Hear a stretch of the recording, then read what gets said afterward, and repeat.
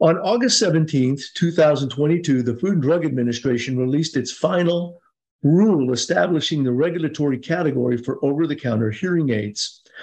Here with me today is Dr. David Akbari to discuss the tenets of the final ruling. David, welcome back to This Week in Hearing. It's great to be with you. So, David, before we dive into this finalized OTC framework, for our audience, would you mind, again, just introducing yourself? Sure. So my name is David Akbari, and I'm a senior medical science, clinical, and regulatory affairs liaison at Intracon Corporation. And my background in a lot of this stuff, beyond my education and experiences, I've been involved in what is now called OTC hearing aids for probably about 7 years, since 2015, 2016 or so, at the earliest stages of some of what we previously called direct to consumer. And I've worked on many of the products that people probably recognize in the market. So I'm sort of in a situation where I'm qualified to talk about this. Well, and David, you also serve on some ANSI standard committees as well, right?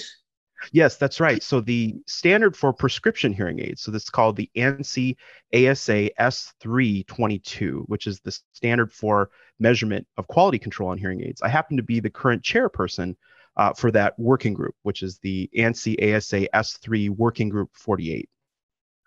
Okay, so you're quite well versed in the conversation that's going to take place today. But before we dive into that, we got to go back a little bit just so that we can get everybody up to speed. So OTC legislation, as you pointed out, has been around for about 7 years. And what prompted the early stages before this final ruling? If you could just walk us through that, please. Sure. So in former President Obama's second term, he commissioned some research from the President's Councils of Advisors in Science and Technology and the National Academies of Science, Engineering, and Medicine. And they each issued reports discussing sort of the market, the addressable market, capacity needs, and the current landscape of audiology and the service delivery models. And essentially what they found is that there's low adoption from accessibility and affordability issues in hearing aids more generally. And that was at the 2015-2016 audiology provision at that time. And what they saw was, which I think is really important, is that even if you had every single audiologist out there dispensing hearing aids full time, you would still never even come close to the capacity need that would happen. And it's sort of become part of the baby boomer generation. There's this big wave of people coming of age to be about 65 to 67, sort of retirement age, who are really in need of these services. But then if you cross-reference that with the number of audiologists and hearing aid dispensers actually too, you never even come close. And so it really is, it prompted the need for radical reimagining of what we could do as far as servicing the need of or underserved Americans.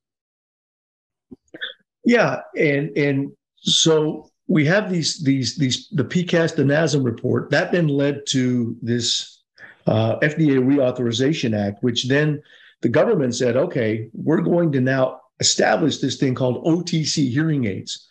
So what is OTC hearing aids, just in a general sense?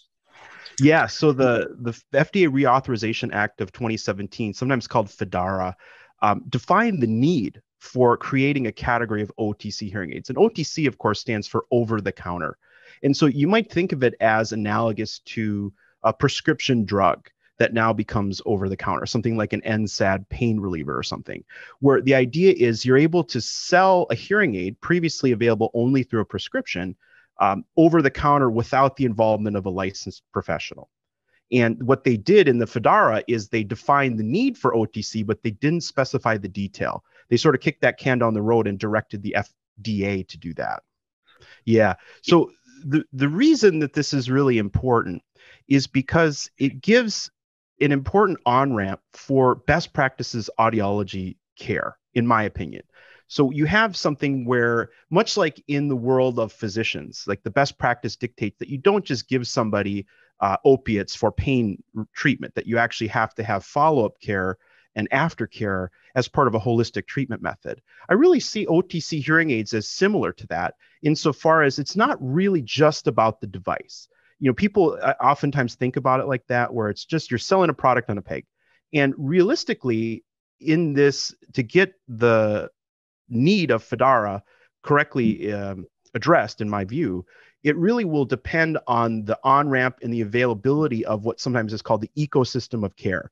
So follow-up care, treatment, support, service delivery, and of course, more than audiologists are able to do that. You know, we talk about Best Buy with their blue shirt service professionals, not licensed professionals.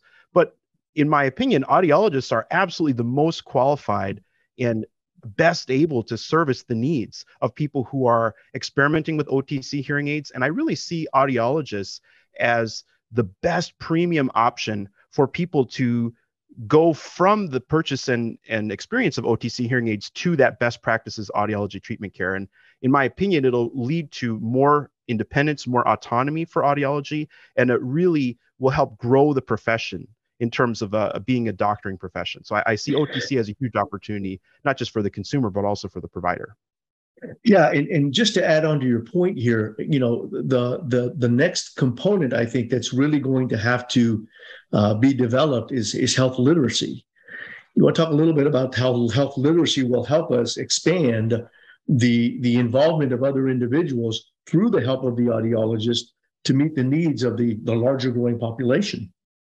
Yeah, so health literacy is going to be a really important auxiliary effect of the OTC final rule. And what's really interesting about it is, you know, many of the comments, if you read the final rule, we're talking about the need for the FDA to create literature, to create some sort of a common way to interpret hearing aids. But actually what the FDA said is, well, we're going to require this specific things in the labeling, and then consumers will have to themselves decide and comparison shop. So in other words, that indirectly says that the consumers have to onboard all of this mental information. They are going to have to start to learn about what is hearing loss and how is my experience mapped to the potential treatment pathways.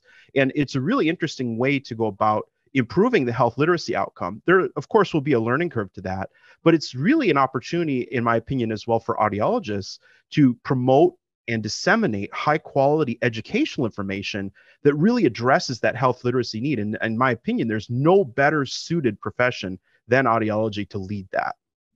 No, and I 100% agree with you. I think it's going to be critical. And I think it's, as you pointed out, a huge opportunity. And, you know, it's going to take a little time, but the future is here. Future's here. Yeah.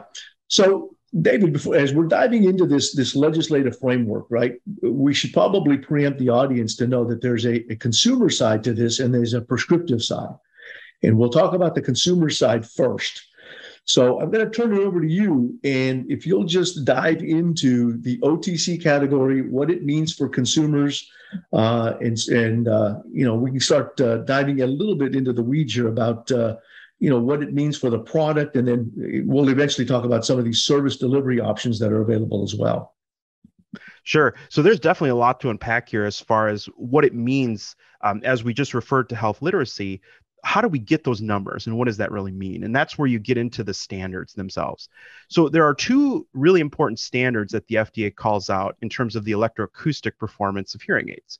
One of them is accredited by ANSI, and it's promulgated by the Consumer Technology Association. And it's called ANSI CTA 2051, which is a standard that is what we might call criterion referenced as opposed to norm referenced, insofar as that there are specific performance criteria you have to meet in order to claim compliance with that standard. The other one is very familiar, I think, to a lot of audiologists manufacturers out there, which is accredited by ANSI, and it's promulgated by the Acoustical Society of America, and it's called S322. And it's different in scope and intent. So these standards are both different in scope and intent. And so unlike ANSI CTA 2051, ANSI ASA S322 is actually a measure for quality control of the hearing aid. And what that means is that the manufacturer sets the limit of the pass-fail criterion, and there are simply tolerances that come from that defined in the standard. So in the technical parlance, what we say in the manufacturing side is it sometimes is called an operational qualification. In other words, you build a bunch of hearing aids and then you measure a statistical distribution and set your tolerance limits from actual measured parts, if you will. And so that's how it's sort of a reactive way to define tolerance limits around the performance of hearing aids. Where ANSI CTA is different, is they just stay straight up. You have to meet no greater than 5% input or output distortion in these specific circumstances. And it's actually a very hard standard to meet. In my opinion, it's harder to claim compliance with ANSI CTA 2051 in some ways than it is ANSI ASAS 322, precisely because there's no flexibility in terms of what you're allowed to get away with as far as your measurement. You have to meet those requirements to claim compliance. Yeah, and I think that's an important point to make is, the thought is that some of these OTC devices will be clunky as they come onto the market, but that's been preempted through these various standards in saying that we're going to be really, really strict in what comes onto the market because our number one goal is consumer protection. Yeah, it's a really interesting point. And perhaps one of the most interesting things that came out of the OTC legislation is the idea of latency. So, previously people were thinking, oh, well, does that mean latency to the wireless streaming or maybe the phone use case or whatever? It's really latency of the internal hearing aid processor. And what that really means is within the context of the OTC category, in my opinion, what's going to make that difficult, and they say it's 15 milliseconds, 15 milliseconds. What's interesting about that is when you do what's called full duplex audio. In other words, you're getting audio in and you're producing audio out at the same time on a computer. That processing delay tends to be pretty long. When you imagine having an iPhone app, for example, and you call it a hearing aid. You are allowed to do that, of course, through the final rule, but you have to meet these very strict performance standards. And it's unlikely, in my opinion, with current generation iPhone or Android technology that you could actually meet that. I don't think you would be able to meet that unless you had like a custom kernel or something. In other words, a layer between the hardware and the operating system that's custom and very low latency in order to do that. And the reason for that are things like the temporal fine structure continuum, we might call it, where it's the psychoacoustic idea that you have, when do you start to perceive two sounds in time as different events? So for example, that 15 milliseconds, if you have say two transient signals that are within 15 milliseconds of each other or less, it tends to sound more like a resonant comb filter. Whereas when you start to get usually what I used, and I learned this in the music industry, about 24 milliseconds is for the kind of the worst case scenario when you start to perceive things as two events. So it's like, da-da, you start to hear it as like a transient signal that starts to kind of clearly become two events. Now, some people are very sensitive at that. I mean, some people have detection thresholds that are much lower, but 15 milliseconds for internal hearing aid processing is actually quite good in terms of being able to analyze, interpret, synthesize in the environment. I mean, that's very, very fast as far as the hearing aid goes. And it does limit the potential for sort of cheap things to end up on the market because it's a very strict standard is ANSI CTA 2051. And that's just one example. Yeah. And I'll just add this, if we think about a communication, right, you always are looking at the talker, if I'm the listener, and you would have the McGurk effect in that the person's mouth would be moving and the signal would be coming in a little bit later on.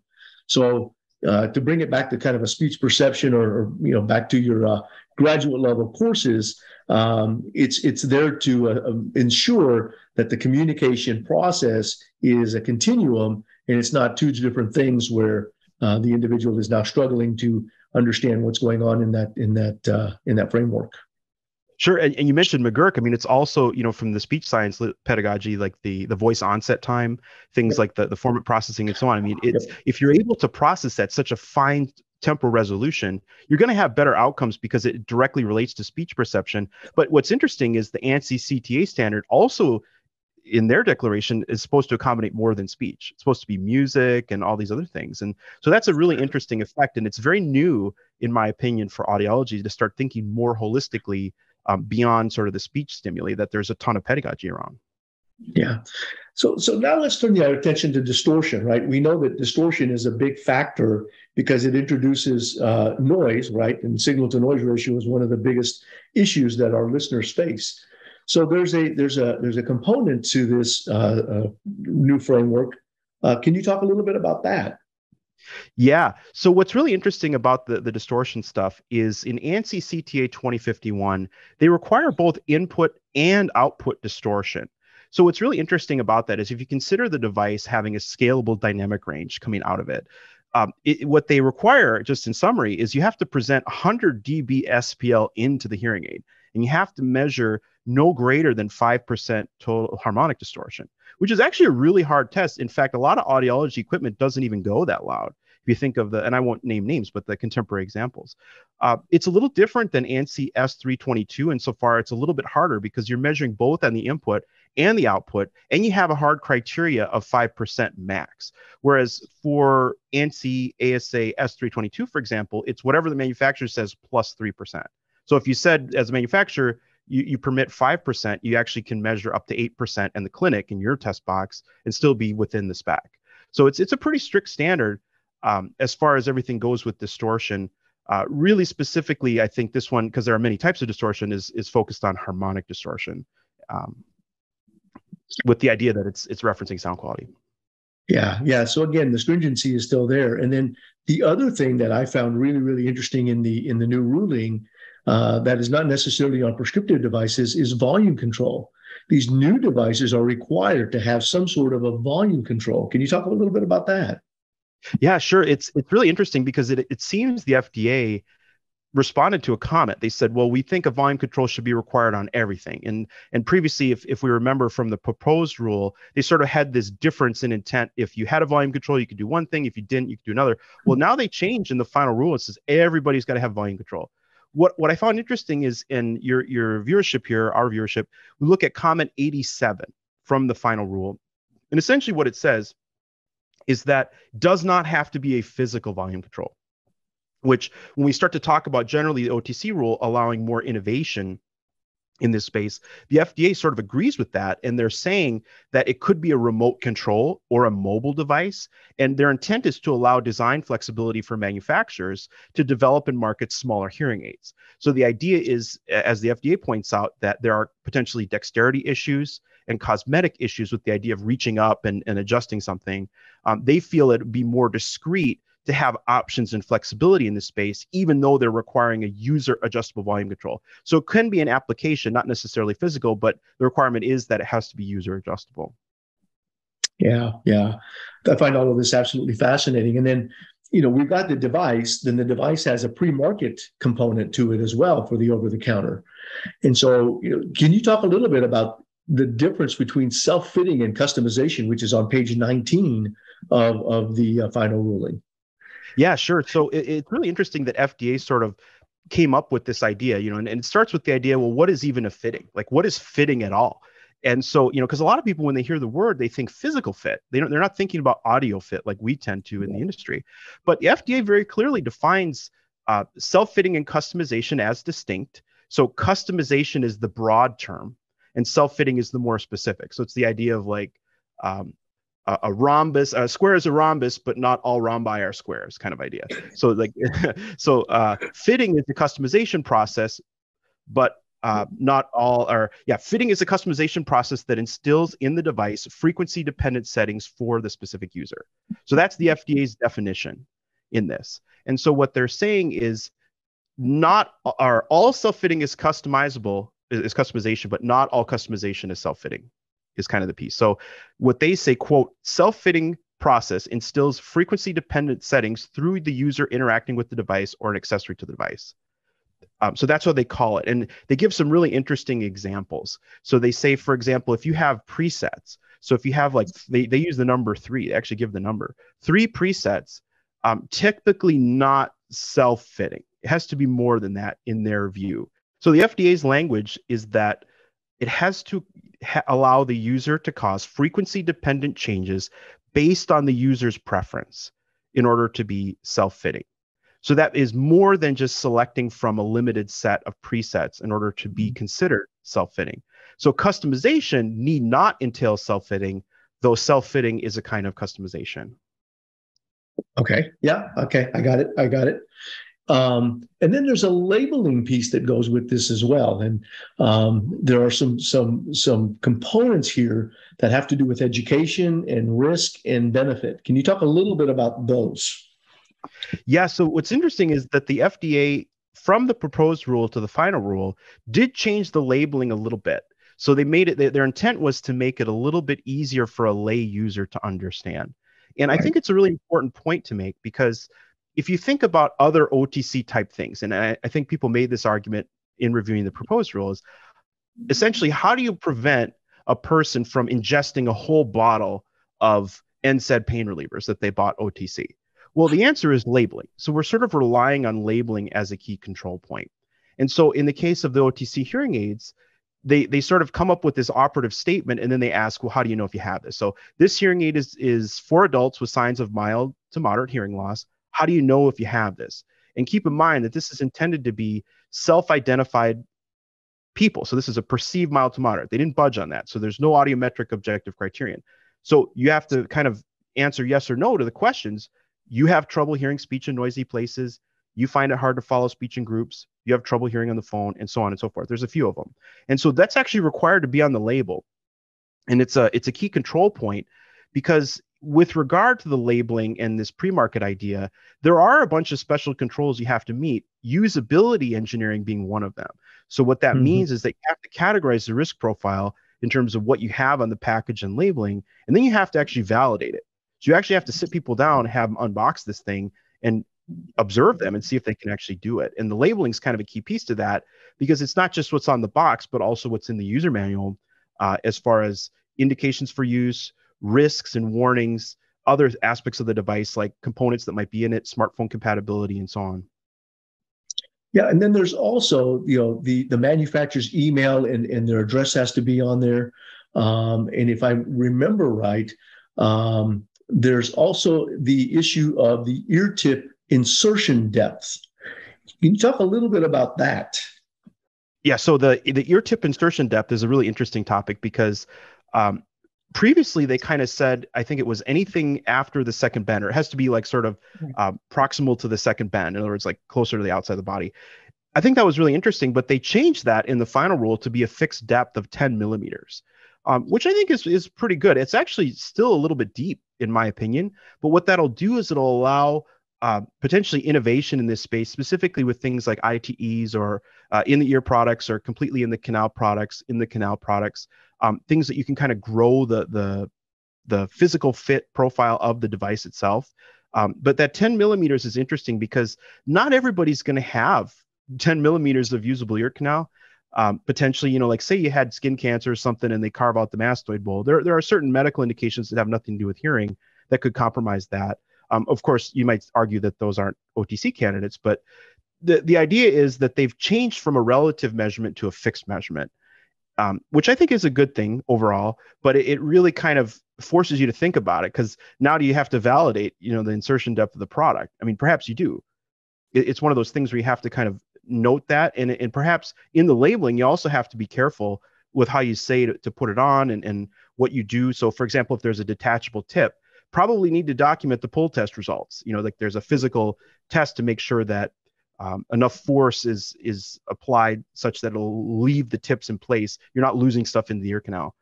So it's an interesting thing that they've done. Yeah, and again, just to reiterate what we started out talking about at the beginning here, the idea that these clunky devices will be on the market is not necessarily true. They've been very, very prescriptive in defining what these devices are going to be, and to ensure that the quality is there for the protection of that consumer who's going to be purchasing these without the assistance of a licensed professional. You mentioned the manufacturer email and mailing address as a way to communicate with them.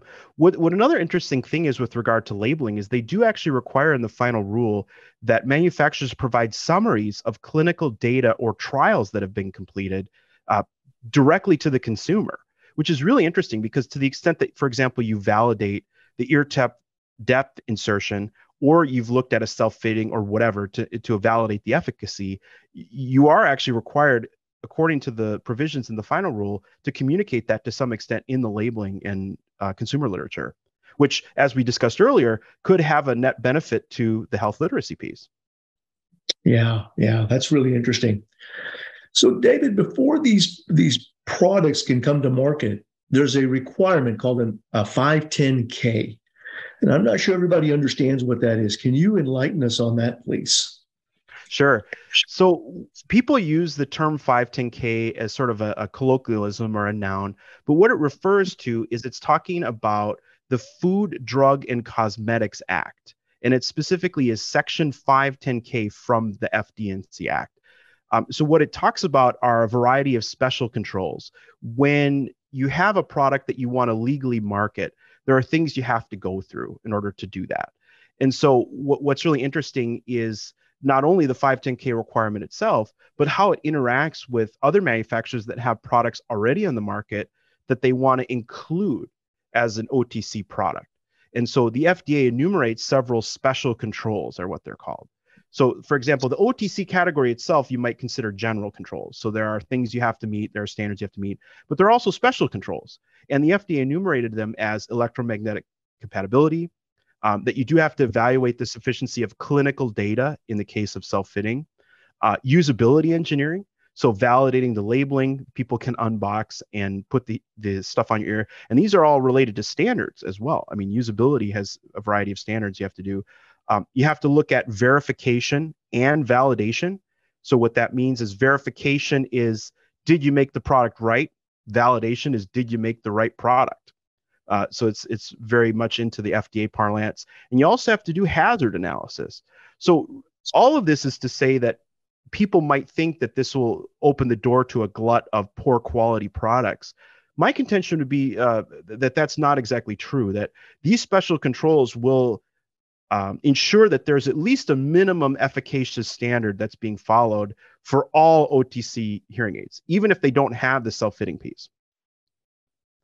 And David, just for the audience's knowledge, how long does this process usually take? It's not a week. I mean, I'm assuming it takes several months in order for this process to take place. I mean, yes. So when you look at what's required in terms of generating a 510K, I mean, there's a lot to it. I mean, you have to make a lot of documents and requirements. And perhaps people who are watching this program have seen like the decision summaries from some of those products that have come out on the market. That's just a small snippet of what's in the 510K. You have to provide detailed test reports on every single category and aspect of the device. And what the FDA is trying to do through the 510K program is make a determination of substantial equivalence. So in other words, that you have to say, is the product that we're intending to market, we select a predicate, is it substantially equivalent to that predicate or not? So, and what that means is, do you get similar outcomes, or it's really nebulous? Like, you have to define that. And that's where people are designing clinical trials, and they're doing a lot of research on this in order to get 510K marketing clearance. It's a pretty robust process. And, to your question about how long is it going to take, I mean, a lot of companies have teams of people, large teams in various different disciplines. I mean, it takes months to do this kind of thing. And I mean, this is many, many people's full-time job just to do this constituent components of the 510K. So it's quite something actually to go about this. Yeah, again, just to reiterate, again, these products are not just being thrown out on the market. There's a basis behind them, and there's research that has to prove their worth for consumer safety. So David, now let's turn our attention a little bit to scope. So we've talked a little bit about quality control. We've talked about the pre-market components, and now we've got scope. So can you fit these on anybody? Yeah, so the question is that you asked, the answer is no. You cannot fit these on anybody. So it's specifically meant for adults who are age 18 and older. So when you look at the redefinition of the prescription category, it's really those people who are moderately severe or greater, or children. They are not OTC candidates. It's really just adults greater than or equal to 18 years of age with self-perceived mild to moderate hearing loss. And that's a really key point, that there were a lot of comments contending, what is self-perceived? Should there be some sort of an audiologic objective criterion? FDA seemed to stand quite firm on that and say, nope, it has to be self-identified, self-perceived, mild to moderate. So you ask the person, do you have mild to moderate hearing loss? They say yes. If they say no, well, they're not a candidate, right? But if they say yes, then they're a candidate. And it differs from both PSAPs and the prescriptive category, which are really important outcomes of all this, because what's really interesting in the final rule is that PSAPs are not devices according to the final rule. They are not considered devices. So the FDA clarifies that they're for normal hearing individuals for situational listening. And so perhaps the implication is like signal to noise ratio improvement, but clearly not devices, and their intended use is for normal hearing people. Likewise, the prescriptive category is meant for people whose either confirmed audiologic criterion are moderately severe or greater, or they simply are not self-perceived mild to moderate hearing loss they would consider themselves greater than that. And so what's really interesting is that the FDA, in fact, did refuse to define categorical criteria for the degree of hearing loss. Yeah, and I think that's an important point. We're going to jump into that in just a minute here. I think the other piece that's really, really interesting here is the fact that for the OTC devices, the FDA is recommending that a provider does not have to be involved in that process. And so, how does that work? I mean, is that a risk? What are we looking at here?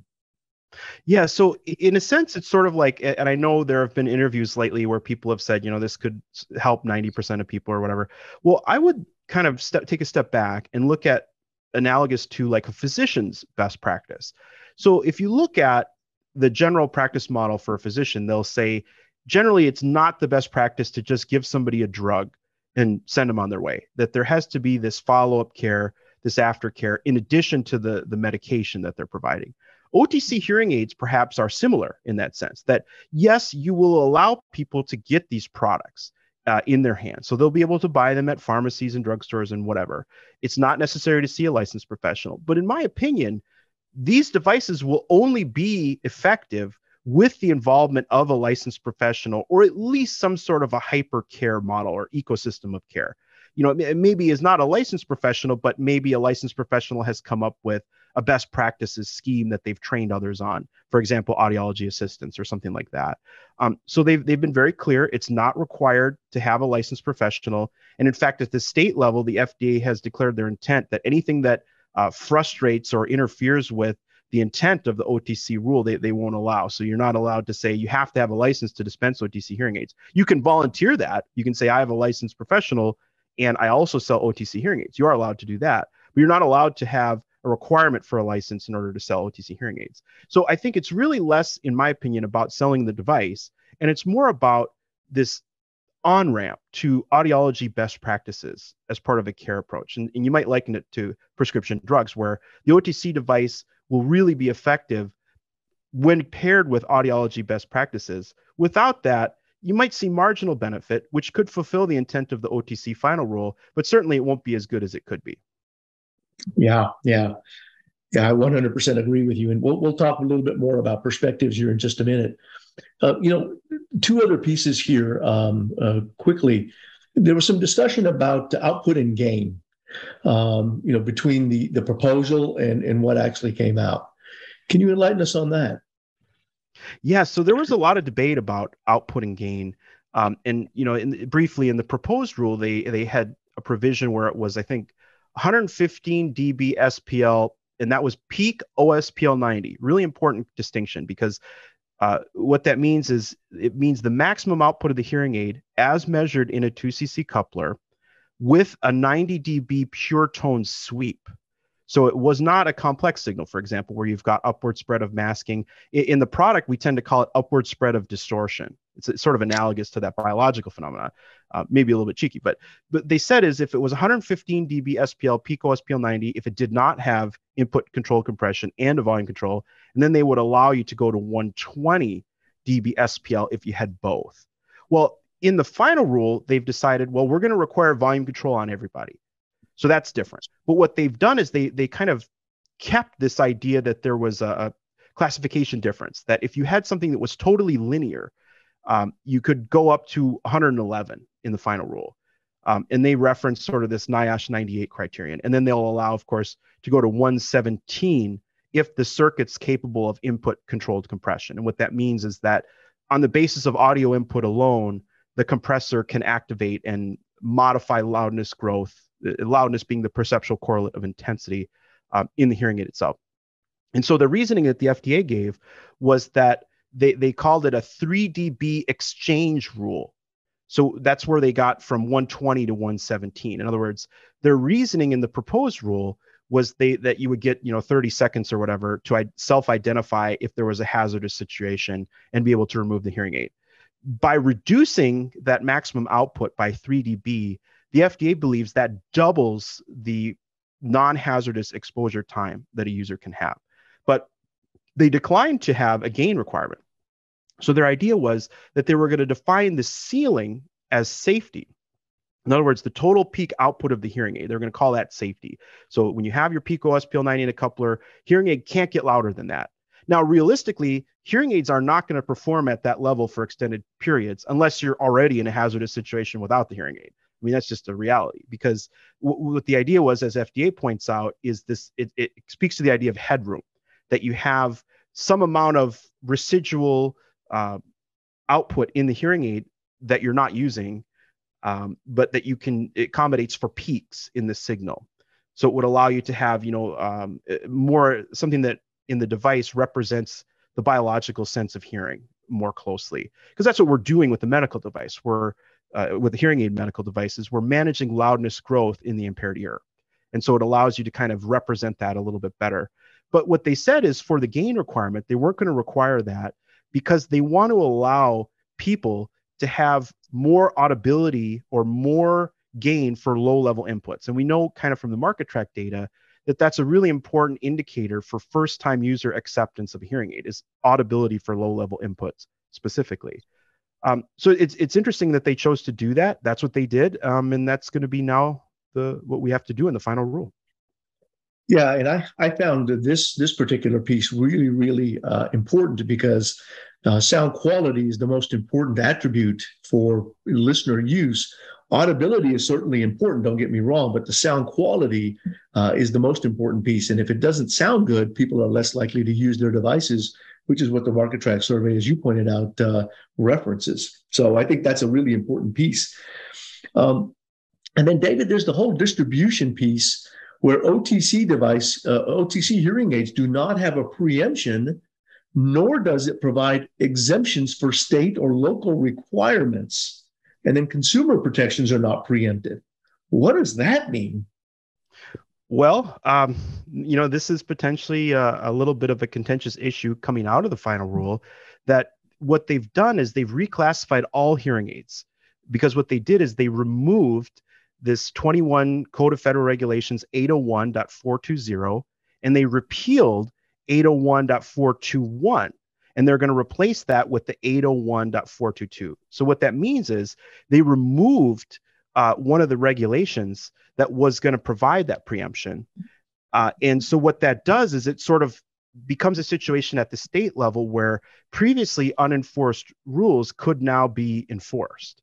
And so what it allows states to do, for example, is to create what they believe are consumer protections around OTC hearing aids.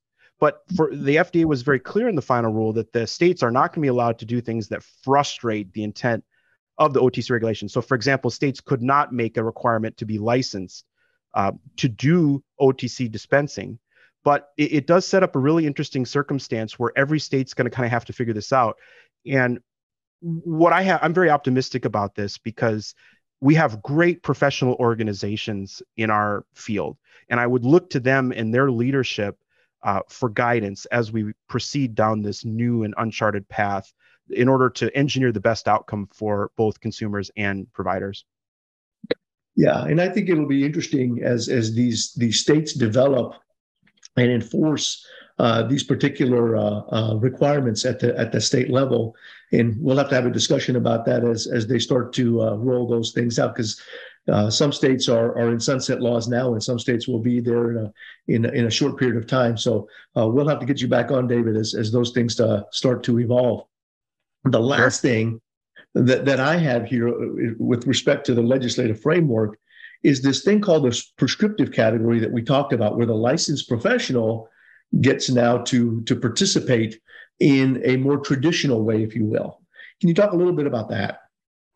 Yeah, so that kind of dovetails from the previous point we were making, because it sort of sets up a situation at every state level in terms of defining what's a prescription, what's a dispenser.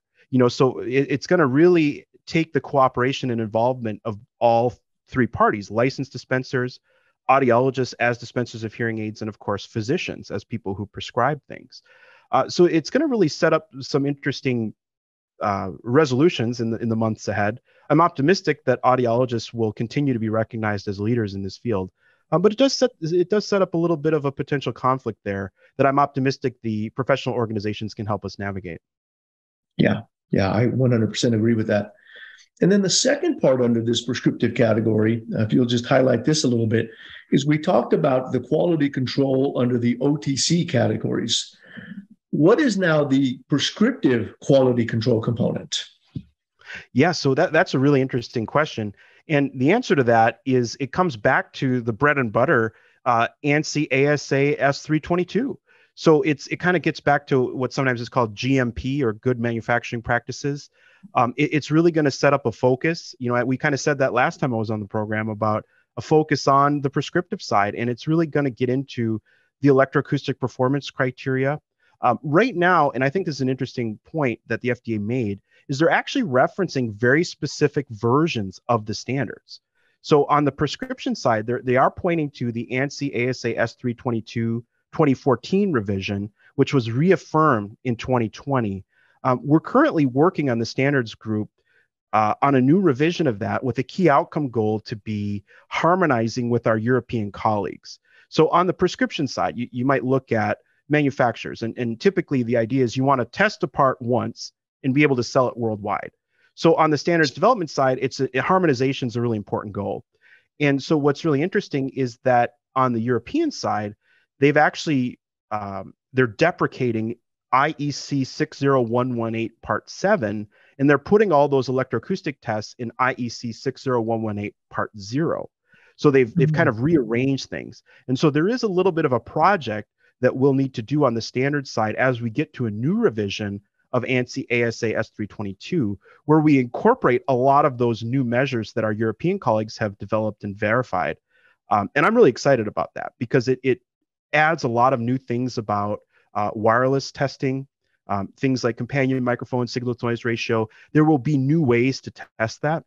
And we're always looking at new standards. There are new ways to standardize things. So for example, a colleague of mine named Randy Wagner, who's over at the NIST, he's leading a subcommittee on the development of feedback canceling. So it's like a standard for the detection, presence, or absence of feedback in a hearing aid. And what's really interesting about that is you can imagine situations where a lot of manufacturers have very different ways to go about implementing their algorithms, but somehow in the standards methods, we have to find a way to find common ground.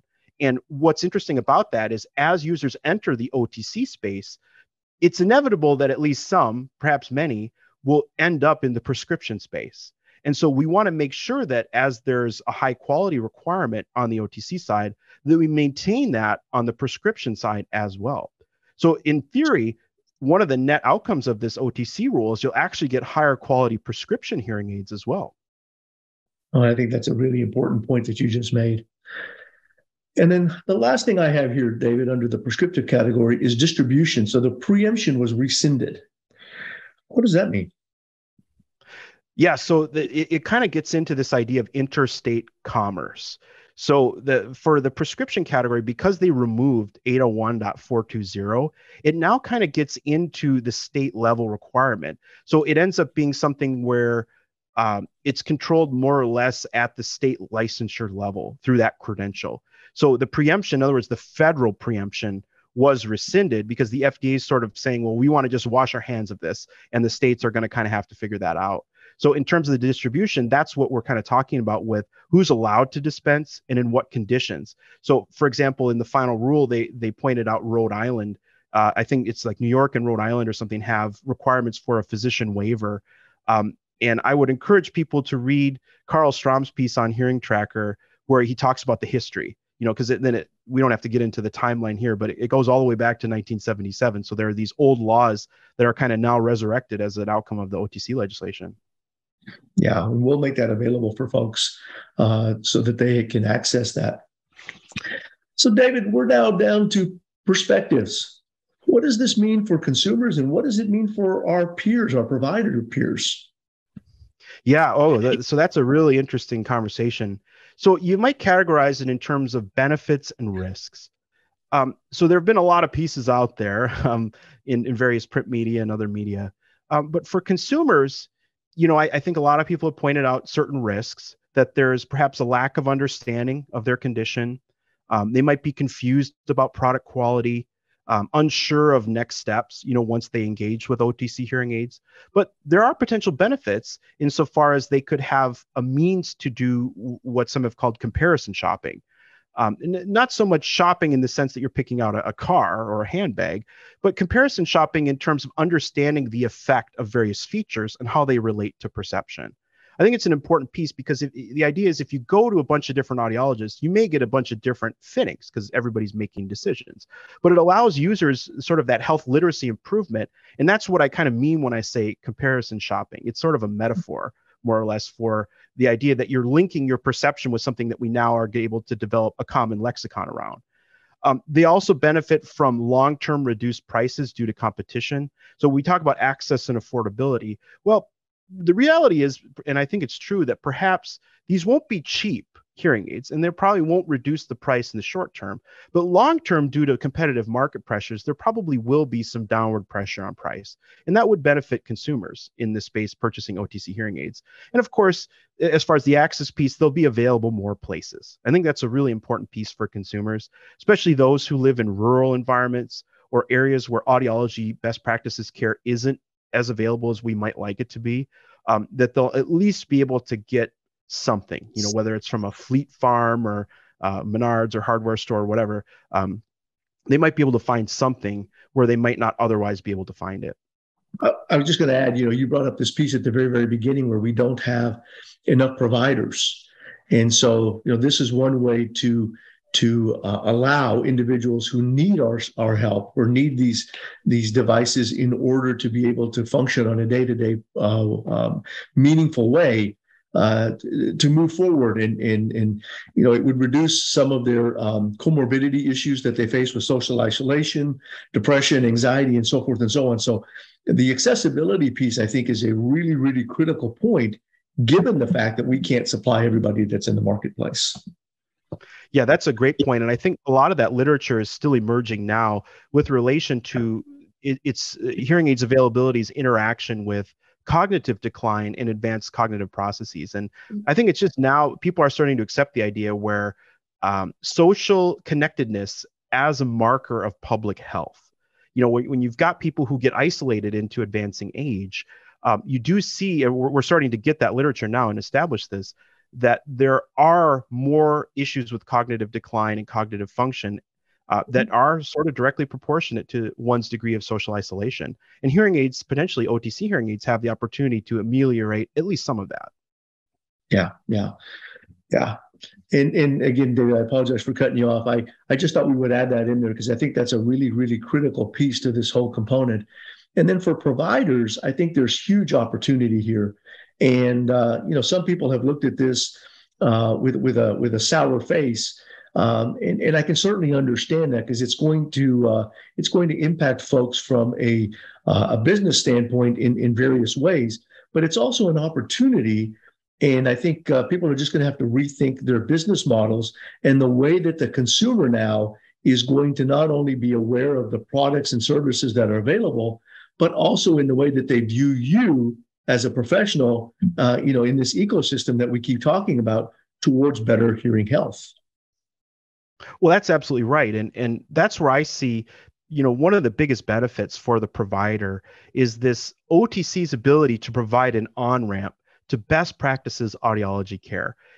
I firmly believe that when you look at OTC as part of a holistic healthcare journey, there's no better equipped profession than audiology to provide that best practices ongoing high touch care that we know is going to be so critical to success. I also think that there's a huge opportunity for providers to increase their education, like their materials, the awareness, the health literacy of those we serve, either through counseling or print materials, what have you. And I also think that it allows audiologists a historic and unprecedented opportunity to decouple our services and the value we provide from, salespeople of devices. And I think what that will do is increase the value of our profession and also our independence and autonomy. Yeah, David, I think those last points that you make are really, really critical to our future. And, I'm looking forward to having reviewed this conversation a number of years down the road to see we were here and this is where we are now, and this is where we're headed. So kind of looking at that trajectory. And David, you're always so insightful with your comments and always so gracious with your time. So really appreciate you coming on to the show, sharing this information with our viewers. And we look forward to having you on again at some point in the near future. Thank you very much, Amin. It's great to be with you.